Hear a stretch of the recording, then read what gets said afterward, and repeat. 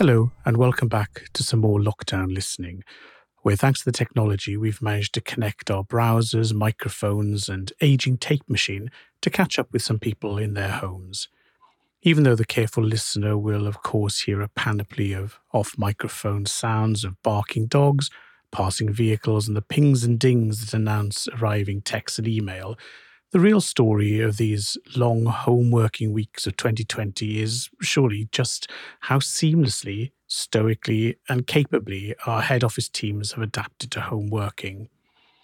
Over the last 2 months, the precarious purchase for our laptops have turned into fully fledged working areas, and we've embraced video conferencing, digital water coolers, remote all-hands working sessions without missing a beat. The flexibility is insignificant, though, in comparison with the resilience and spirit shown by our colleagues on the front line. In warehouses, call centres, essential retail, they have shown retail really is at the heart of the UK community as well as commerce. Now, over on our website, we've been tracking the attitudinal position of the UK consumer via our consumer confidence tracker. You can see this along with the stories, achievements, and updates on retailers at internetretailing.net/COVID-19. I'll put the link in the notes. Now, we have 2 guests today who've allowed Jamie and I to beam into their home offices, Gracia Amico and Robin Phillips. Gracia Amico is a chair, non-executive advisor, and experienced CEO. In the past, she's held senior digital and commercial roles at Burberry, Topshop, Hobbs, as well as being CEO at Pet Pajamas. After a period as head of digital operations at Sun Capital, Gracia is now non-executive director at Stitched, the online curtains and blind seller, and chair of the pet technology company, PetMate. Let's hear from Gracia. I have moved on a little bit from fashion, but what holds everything together, what I do is digital, e-commerce, new way of retail, which isn't really new at all anymore. And I am currently working on a portfolio career, as they call them. It means like I've got a variety of non-executive roles or chair positions. And this is mainly for online retailers, one of which is in the pets industry. And I've done more in the pet industry than in the last few years in any case. And I love that industry and I think it's very fast growing. But I'm also involved, for example, in a curtain company, which is based on digital 3D modeling. Wow. Okay, so let's do pets first off, because I know I raised an eyebrow and sort of teased you a bit when you went to Pets Pajamas. So tell me what's interesting about the pets market. And, I say this as the person that pays to feed a couple of cats as well as teenagers. And I've just seen the incredible results, for example, at Pets at Home. So we know that the sector for spending money on our pets is booming. But what are the dynamics of the sector that attracted you? Yeah, what you're saying is so true. It is. Pets are an incredibly important part of many families. They are really part of the family. And over the last maybe 10 years or so, people have started realizing that it's a booming industry and there's a lot of potential there from a business perspective. So what attracted me is the fact that, not first and foremost because they're pets and I like pets. Of course, I do really like pets, but I've always said I could possibly do any business model as long as it makes sense from a business perspective. I don't really mind what it is that we are trying to sell or help our customers with. But pets is, of course, it's a very nice industry. But maybe it's also because I'm one of those people who we don't have kids, but we have realized that our dog is part of the family without it being cringy or strange, I think. But it is a very important part of a lot of people. People having kids later. The US, I think, started a little bit earlier than we did, where people are walking their little pets in big cities, and the pets were even wearing like little coats, and that they would go to the daycare centers. And it became part of normal life in a way, and now it has started here as well, or it has been here for quite a while, and the rest of Europe is also taking this trend on board. So it's a very interesting industry, and it also has a lot of space to personalize. There are some really very successful businesses in the pet industry that have, for example, done personalized food, Mm, and they have been bought up by by the big players. So there's a yeah. lot of fun to be had as well. Very much part of my DNA is the customer. If there is no need for a customer, then you can try whatever you like, but you're not going to sell anything. So the company that I work with at the moment, PetMate, they have it's pet technology. So I do have cats, Ian, and cats apparently don't like drinking water that much, but it is actually very bad if they don't. So Absolutely. Liver problems, exactly, kidney etc. Yes. problems. Yeah. So we have these fountains that cats can drink from, which they apparently really, really love. So it is really about, and that's I think why the company is doing very well because there's a genuine demand for it. So with PetMate, that's an interesting blend of the technology, the sector, and the customer use case. But also, it's a change in role for you from being the CEO of Pets Pajamas to now chair. So tell us about the switch in role. You've now gone from being the main executive person driving the business to this more shareholder focused guiding leadership role. What's that switch like as you sort of let go of the day-to-day reins and reports, but you're still responsible for the business? Yeah, that's an interesting question and a really good one. I think you're implying very much about the CEO role being very hands-on, and you are the one who can make those changes yourself. And the chair role is a very different role.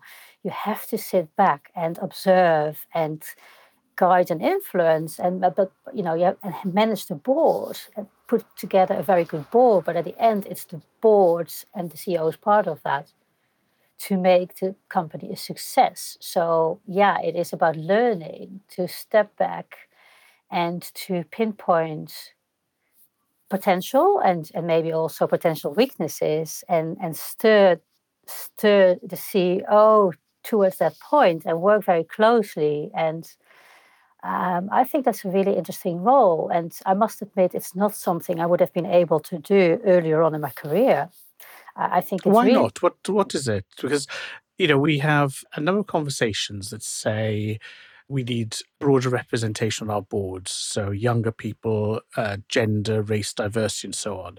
So when you say I couldn't have done it when I was younger, is that you being modest, or are there a couple of things you think, oh yeah, I need that skill that it took me a while to acquire? What is it that, if you like, turns the switches so that you are chair ready? yeah, yeah. I'd like to think it's not age related for everyone, and for me, it was more about learning. I guess about when I was younger, I was a lot more combatant, if that's the right word. I would Mm, speak up earlier and quicker, and therefore wasn't as influential as I could have been. And that's the lesson that I had to learn, and to build mm, gravitas through the way I expressed myself and observed, not shooting from the hip all the time. But it's mm. my journey. And I really do think that some people have this capacity at a much earlier age. And I also do believe that people who are older still don't have it. I do also believe that, yeah, there's a lot. I think there are quite a lot of chairs out there, unfortunately, that I have observed and have not learned from. And then there are some chairs that are excellent at what they do. It's Mm, not easy, and not everyone is great at it. Everyone has to learn, and it's got nothing to do with age, I guess. yeah. And who helps you learn that? So, when I used to have a job, which, our listener will know has not been for at least 20 years, there was always somebody that you were working for who would mold, support, shape you. But then all of a sudden you get to this portfolio stage in life, which, for some of us just means unemployment, for others, it's following passions. Where do you get that support to become a good chair? Yeah, yeah, it's definitely been my network. Hmm. Where previously, when I was younger, earlier in my career, I would have possibly tried to find the answers myself. I now find that I need support, and that support is coming from my network. I happen to be lucky enough to know several people who are women, interestingly, and have chair positions of quite big companies who have been very supportive and helpful in helping me when I had questions, and very generous in their time. And I'm really grateful to them. And also, we have set up a little WhatsApp, not just WhatsApp, but a group of girls. Funny enough, they're girls, and it doesn't have to be girls, because I'm not one of those people who believe that women need to be in those positions because they're too few, or little, whatever you say that. It's my grammar, sorry.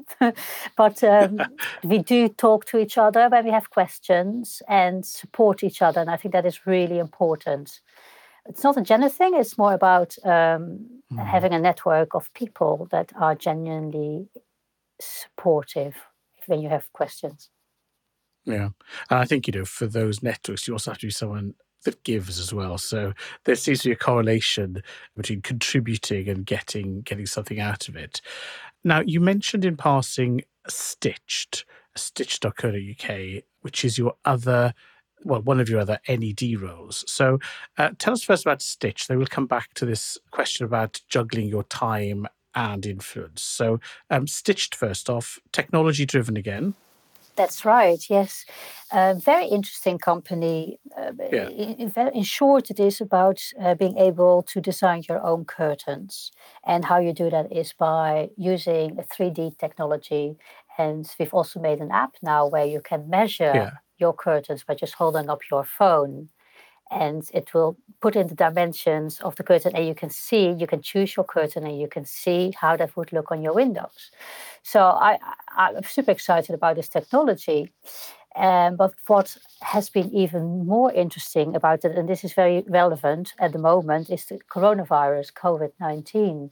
Because, of course, a lot of companies are struggling at the moment because they can't do house visits. For example, if in the curtain industry, it's very normal that the curtain people come to your house, will measure up, and they will do it that way. That's not possible. But a company like Stitch, you don't have to do that. You can do everything yourself. We are empowering the customer. And of course, this is the way to go anyway. And I say of course, but in my opinion, this is how retail is going to change so much, and already is. And so a company like Stitch has really benefited from this change in customer behavior, and we've never done better, which I find exciting. And it just proves that if you are always looking around for innovation, and if you put yourself in the shoes of the customer, then you will come up with the right business model. You mentioned business model, and I'm just going to skip back to another part of your CV now. So you spent a while at Sun Capital Partners advising them on correct me if I'm wrong, the digital aspects of portfolio companies. Again, we have the intersection of digital and business. Just tell us a little bit about that role and what that involved. That was very interesting, because when I started there, I was straight away sent out to one of the portfolio companies in the Netherlands, which is Scotch and Soda, and it's a fashion company owned by Sun Capital. And they were having problems with their revenue online. The stores were doing reasonably well, but online was going down, which made very little sense in the current climate where digital sales are only going up. So I was sent out there to assess really why that was happening and to come up with some quick wins. And also knowing that there had been two very big consultancies had already been there, had done their research, had come up with these really big piles of what it was that they thought was wrong, but we couldn't really do much with it. And so I came in much more from a practical perspective and looking at it and quickly trying to make changes. And that's what I did. And it was a really interesting journey. And it started off with simple things like, Well, the models are looking really not very great online, and they're wearing so many clothes, no one really knows anymore what we are selling. So let's simplify that. So really starting from the basics, and then eventually taking it all the way to working very closely with the CEO and with Sun Capital and assessing the team structure and how e-commerce possibly required a different sort of team at the very top level, and how marketing possibly needed to be used in a different way and not from a traditional marketing that was very much in place there, but more innovative, more data-driven marketing that is needed in a company. So what does that different leadership mean? So on the marketing side, totally get the data-driven, algorithmically powered marketing approach. But is there a qualitative difference in the leadership needed for a digital business rather than a less digital business? What are those qualities? Yeah, I mean, I think there's still it's the pretty pictures description of marketing. Unfortunately, still exists a little in certain businesses where it has worked until now. Mm. For example, I mean, the heritage was that the CMO came from Heineken, which is an incredibly strong business based on advertising. The advertising is fantastic, and it's all about that image, and so that works still for some businesses. But the digital part is very important for other businesses, and as you are trying to point to, is it just digital and numbers? No, it is about personalization. It's about understanding your customers. It's about how you reach them. It's about taking them on a journey. It's about the interaction on the website, about the UX. What do customers do on their website? It's about getting that feedback. So yes, underlying general element of it is definitely data. But what do you do with that data? How do you then get to customers? How do you put them in segments? And how do you share content with them which is relevant to those people? Hey, Gracia, how do you see things changing, from a private equity perspective in the world of COVID, where stores, particularly in retail, of course, have had to shut down and huge revenue streams have disappeared? They may have done better online, but that probably doesn't make up the gap. As we sort of transition back to opening up and getting on with it, obviously revenue is being poor. So are you going to see them investing more so they can avoid anything like this in the future? Or do you think they can't because of the fact they've got big holes in their revenue streams? How do you see it playing out? Well, from a private equity perspective, I would absolutely expect them to concentrate a lot more on either on new investments that have a business model that is resilient, because we all now know that COVID-19 exists, and it's only an example. I mean, something else could come up tomorrow. So the online business model works and is a lot more resilient than the offline business model, although I'm not saying it will disappear, it will just change. So from a private equity perspective, people need to really, I think it's woken up a lot of people, and they realize that they need to look at different business models for sure. And then looking at what they have in their portfolio. And you're absolutely right. The online can't really fill that gap. For example, I've talked about the fashion company I was working for in the Netherlands. The online is pretty much doubled over the last few months because the stores had to close, but there is still a gap there. And how is that going to be closed? I think private equity companies will think twice before they start investing in a company that is so heavily dependent on an enormous amount of stores, and look at new models. Let's wrap up by going back to the leadership approach. So we've talked a bit about the things you've learned in your career as you've progressed, taken a chair role and non-exec. A number of people now are looking to lead their businesses back into this sort of maelstrom. It's not even normal.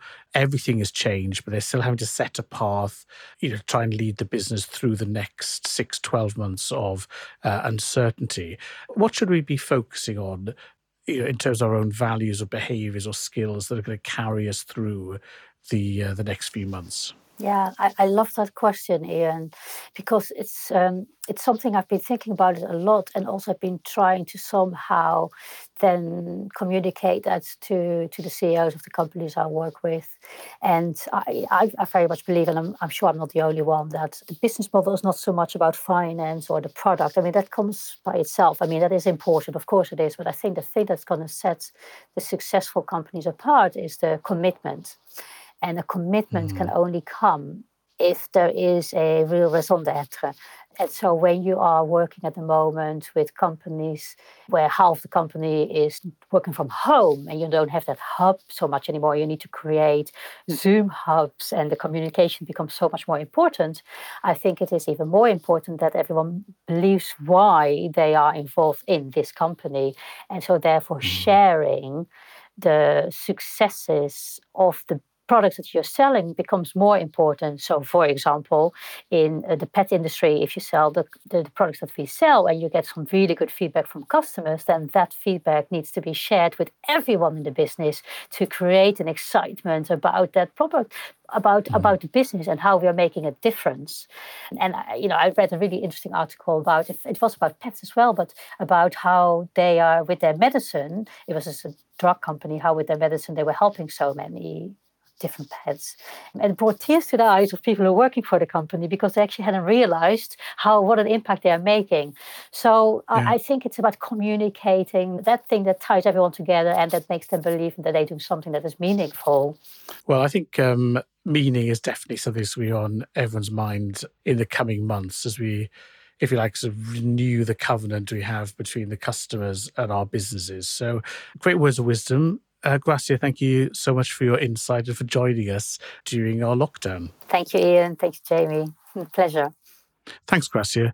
Really interesting points on leadership that are especially useful given our current changes. Now, Robin Phillips is our next guest. Robin is the CEO of The Watch Shop, but his career has seen him cover the gamut of e-commerce. He was e-commerce director at Waitrose, then director of omnichannel at Boots, before joining Kurt Geiger as director of digital. Robin's experience then across fashion, food and pharma means that he's got a unique take on retail over the COVID lockdown. We start our conversation with Robin by catching up on The Watch Shop. Tell us a little bit about The Watch Shop and your role there, what you're up to at the moment. At The Watch Shop, I'm the CEO. We're a pure play. We operate out of the UK, but also in 7 EU sites as well. We've got one small shop, which is our display shop, which we've had to close as part of, obviously, the coronavirus procedures. But 99% of our business is online. For people who maybe like watches, we all get what watches are. Where do you fit in to the watch selling environment? So we primarily operate in the sub £500 sector, and there's a lot of fashion in there. Increasingly, we're obviously now seeing a lot of smart. We do higher end watches on our sister site, Watch Hut, anything up to about £5,000. But the really big brands, particularly those big Swiss brands like Rolex and Patek Philippe, we don't do those. And in fact, you can't buy them online. Although Patek Philippe did do a little trial recently with Watches of Switzerland. Oh, really? Now, that's one of those supermarket sweeps I would really like to win. We've got 20 minutes to grab what you can in the warehouse. So, look, speaking of warehouses and so on, how has the current lockdown affected you? Has it been good for business, tolerable, terrible? How's the impact been for you? So most of our physical competition has obviously had to close. And as a pure play, and one with a very scalable website and scalable warehouse operation. So at peak, our volumes can be 10 times what they are during a normal day's trading. It's been relatively straightforward for us to scale up safely. So we've operated double shifts, extended working hours to make sure that people in some of the tighter areas like the packing area are able to maintain at least a 2-metre distancing, deep clean the warehouse, all of those procedures, PPEs available for everybody. But generally, because we have a large warehouse, it's quite easy to do. What type of things have people been buying? Because, time, you could say, has no meaning anymore. And we're going back to calendars and sundials. So what are the sort of things that the public have been buying. Yeah, we've been pleasantly surprised by the scale of business. So far since lockdown, after an initial dip, we've been up anything between 60 and 100% year on year. This week we're up about 80% year on year in terms of our volumes. And what we're seeing coming through there is, as you might expect, quite a lot of smart technology. So people obviously look to get fit or fitter at home. But also a lot of self-treating with some perhaps more expensive, higher-end items, which wouldn't normally go as quickly as they do this time of year. But also a significant increase in gifting. So a lot more gift wrapping and multiple purchasing for families who can't be with each other going through as well. Interesting. And do you think this is, if you like, bringing forward all of the demand that there's going to be for the year, or that you're going to see this level sustained as we try and get back to a semblance of a normality? We've been doing a lot of planning and working with our brand partners for peak. So we have hundreds of brands, but we have our top 20 brands who we call our gold partners, and they account for over 80% of the business. So we've been working quite closely with them to forward plan so that they can confidently place orders with their factories to the extent they're able to open and guarantee supply. So we've been looking at our cash flow very carefully and committing to a bigger peak by than we otherwise would have done. We've done some scenario planning off the back of that. We've done various, good, best, bad, I guess, scenarios. I suppose at worst, we'd expect that we'd see a sort of 10 to 20% shift. But we are anticipating that there may be up to a 50% shift online generally at Christmas. And we've planned for that contingency. Because in our consumer confidence tracker, which has been running now for a couple of months, when it first started, only about 20% of people said that their experience the first fortnight of lockdown would change the way they shopped forever and a day. And as people have spent more and more time forced to shop online, more and more people are saying that they're going to carry on doing it. So we're now up to about 50% of people saying we're going to carry on like this. We're not going to go back to the previous ways. So I think giving people a chance to experience the capabilities of e-com has been good. I mean, Jamie, we were talking about this the other day, that when lockdown first happened, the grocers coped incredibly well, but early adopters had to then queue to get their slots. But the surprising story is that nobody's really fallen over and that everyone has coped, which I think is quite extraordinary. Well, yeah, when you talk about all the measures that you've had to put in place, Robin, everyone's just had to adapt to what is the way you have to go kind of thing. I mean, it's very interesting. And I'm hoping, as I said the other day, as Ian was referring to, that we can actually, all the other retailers who are kind of come back online, I mean, their stores are opening, are going to have the same capability to adapt. And Robin, you have been a change agent in all the roles I've known you, and more things seem to have changed in the last 8 weeks than even the most ambitious change agent could have hoped for, obviously under adverse circumstances. But it really is quite an opportunity for people to totally retool their business without worrying about the business as usual, because nothing's usual. Have you found it's increased in some ways your flexibility to push forward with things, or has it just been more of a distraction?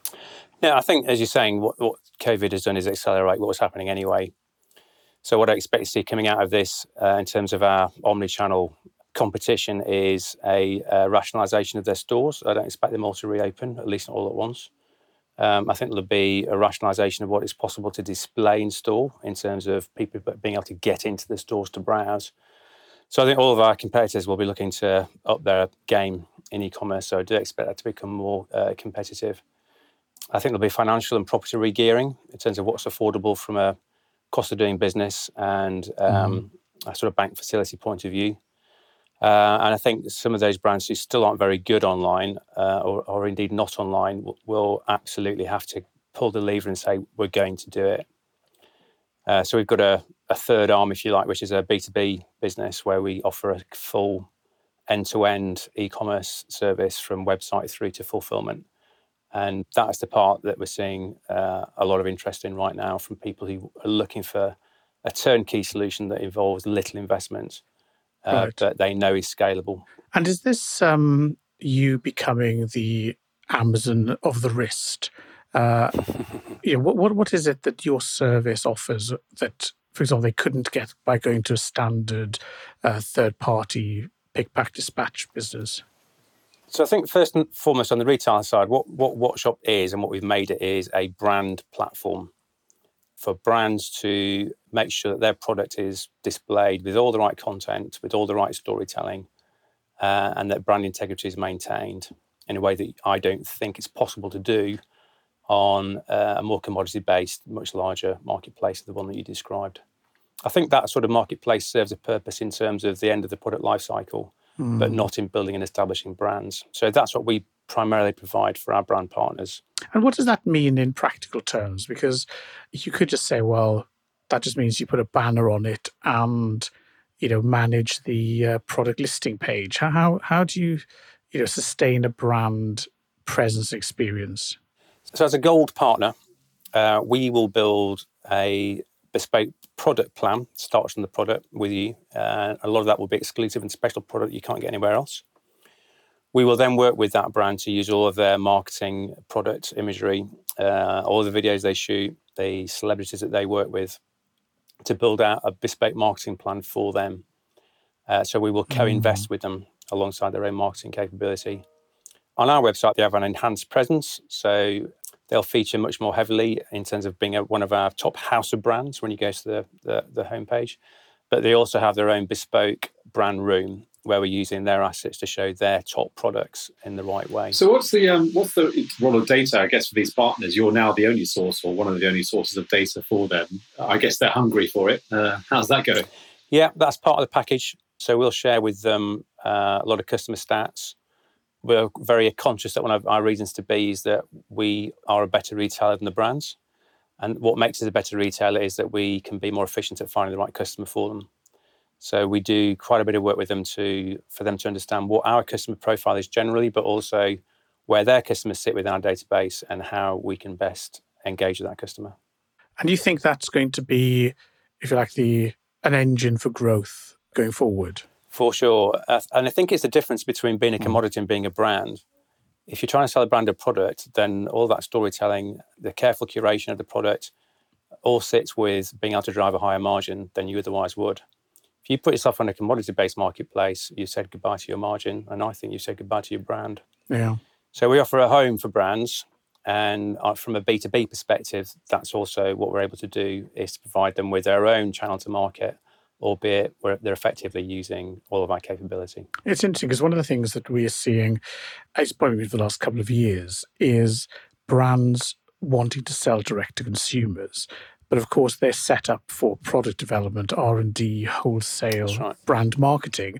And that shift to the step-by-step e-com and direct commerce is quite a jump. So in a way, I can see this being a very attractive approach. And just give us a thumbnail. How many brands do you sell within your store? So you've got the gold partners, that's the sort of top 20. But within the whole store, how many brand relationships do you have? It'll vary a little bit depending on seasonality, but over 300 at any one time. Wow. What's the international outlook for you? I know I saw on your site that you ship pretty much everywhere, but what about establishing presence digital in those countries, or is it pretty much a UK focused, or how does it work? So we pay more attention to Europe now. Particularly good areas for us are Poland, a great interest in Casio products in Poland, and Germany is not too dissimilar from that. In terms of seeing volumes growing out of lockdown, Germany is looking a lot healthier. France in particular is looking really quite healthy. The smaller markets, the more of the Nordic countries, Italy is still not coming out really in terms of volume growth so far. Wow. But it is increasingly, we think Europe is increasingly worthy of investment, although obviously we need to see what happens as a result of Brexit sorting itself out, and in particular what the barriers to trade going forward. Yes. That's still to be resolved, isn't it, after COVID? Well, we nearly made a whole podcast without talking about Brexit. You've got Brexit and COVID in one session. Hey, Robin, can I just ask you, I know this is a terrible thing to do to put you on the spot about previous employers, but we don't know many people who've got expertise, as I've said, in supermarkets and also in the health sector. So here goes. What are your thoughts about how well the supermarkets managed to respond to COVID? To the layperson, it seems to have gone very well. They seem to have responded. What's your thought about their readiness and their response? I think generally they've done a good job. I think there was initial hiccups around panic buying, and more could have been done to control that. And I think more responsibility should have been taken. And is that because you think they should have noticed there was panic buying, or do you think they were just caught out because, who panic buys toilet paper and flour? I think they were caught out, but also nobody went first. I think amongst the supermarkets, there's an unwillingness to lead, and I think one of them should. But I think that's probably more a generalism about COVID. You don't see many industry people getting up to talk about the damage being done to the economy, and perhaps more people should. The supply chains have obviously proved very resilient, and right now, obviously, there's a lot of good availability. I think what the online piece shows is that online grocery is incredibly hard to do, and it's incredibly hard to make money out of.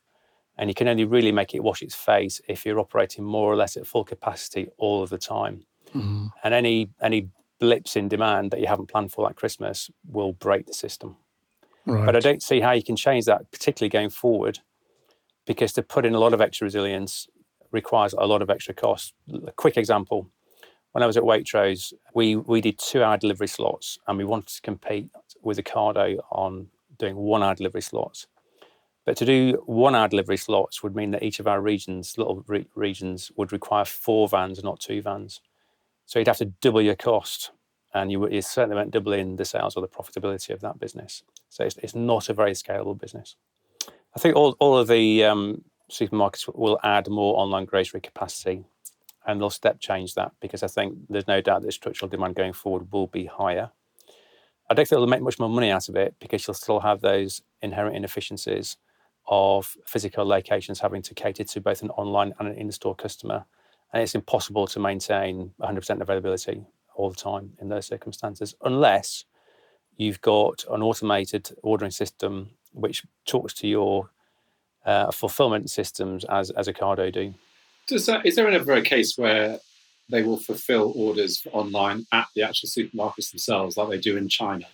So it's a distributed system between dark stores and the stores. So each store will be allocated a regional area. And with Waitrose, they've just opened another dark store, haven't they? So, and Tesco have got some. So I'm sure you can flex those geographical areas with demand, but essentially you need a physical point of presence to hit a region, whether that's a supermarket or a dark store. Because I noticed in China they have the Hema, whatever it's called, the supermarket chain, that conveyor belts taking orders away, 30-minute delivery slots, as in from the time of order received, they'll pick it from the floor in the supermarket and off they go. I don't see that, but then again, I don't go to supermarkets that often, so maybe I'm not a very good judge, but it's an interesting model. Yeah. Okay, let's jump to Boots quickly, because Boots has that national treasure status. They did seem to be caught out a bit more before leaning into their role at the forefront of health advice and support for the country. Is that something that you'd agree with, or that surprised you? I would agree with that, and no, it didn't surprise me. Boots, as you say, occupies, I guess, a special place in UK retail. But perhaps over the years, the investments that has needed to be made to modernise it hasn't been there. And the sense of command and control from the top in the UK has probably been diluted through the acquisition by Walgreens. I think organisationally, it's been eye-opening for me how much more efficient we've been with remote working than actually we were in the office. So I'm definitely going to keep some of the things that we are now doing. So remote working will certainly be a part of most people's job descriptions unless you're in the warehouse. The focus in terms of doing daily and weekly stand-ups has really helped to accelerate programs. in a way that has been quite eye-opening for me. So we'll be carrying on with those things for sure. I think the other thing is how it's highlighted I wouldn't say hero, but the importance of the warehouse staff to the rest of the organisation, and how much the rest of the organisation has bought in to having that dedicated warehouse staff. And I think they are much, much more appreciated than they were 3 months ago. It's the new front line. Thank you, Robin. And again, thank you, Gracia, for being such candid and insightful guests. As we release this episode, the industry is busy reopening stores and attempting to create an operating model that can sustain the steps back to a semblance of stability. There are many challenges ahead, and we wish you every success emerging from lockdown. I'm hoping that we'll be back in the studio soon, but in the meantime, we'll continue the socially distanced but mentally engaged conversations. Do let us know who you'd like to hear on the podcast, or volunteer yourself. Drop me a note. Ian@internetretailing.net. However, until the next episode, keep well and wash those hands.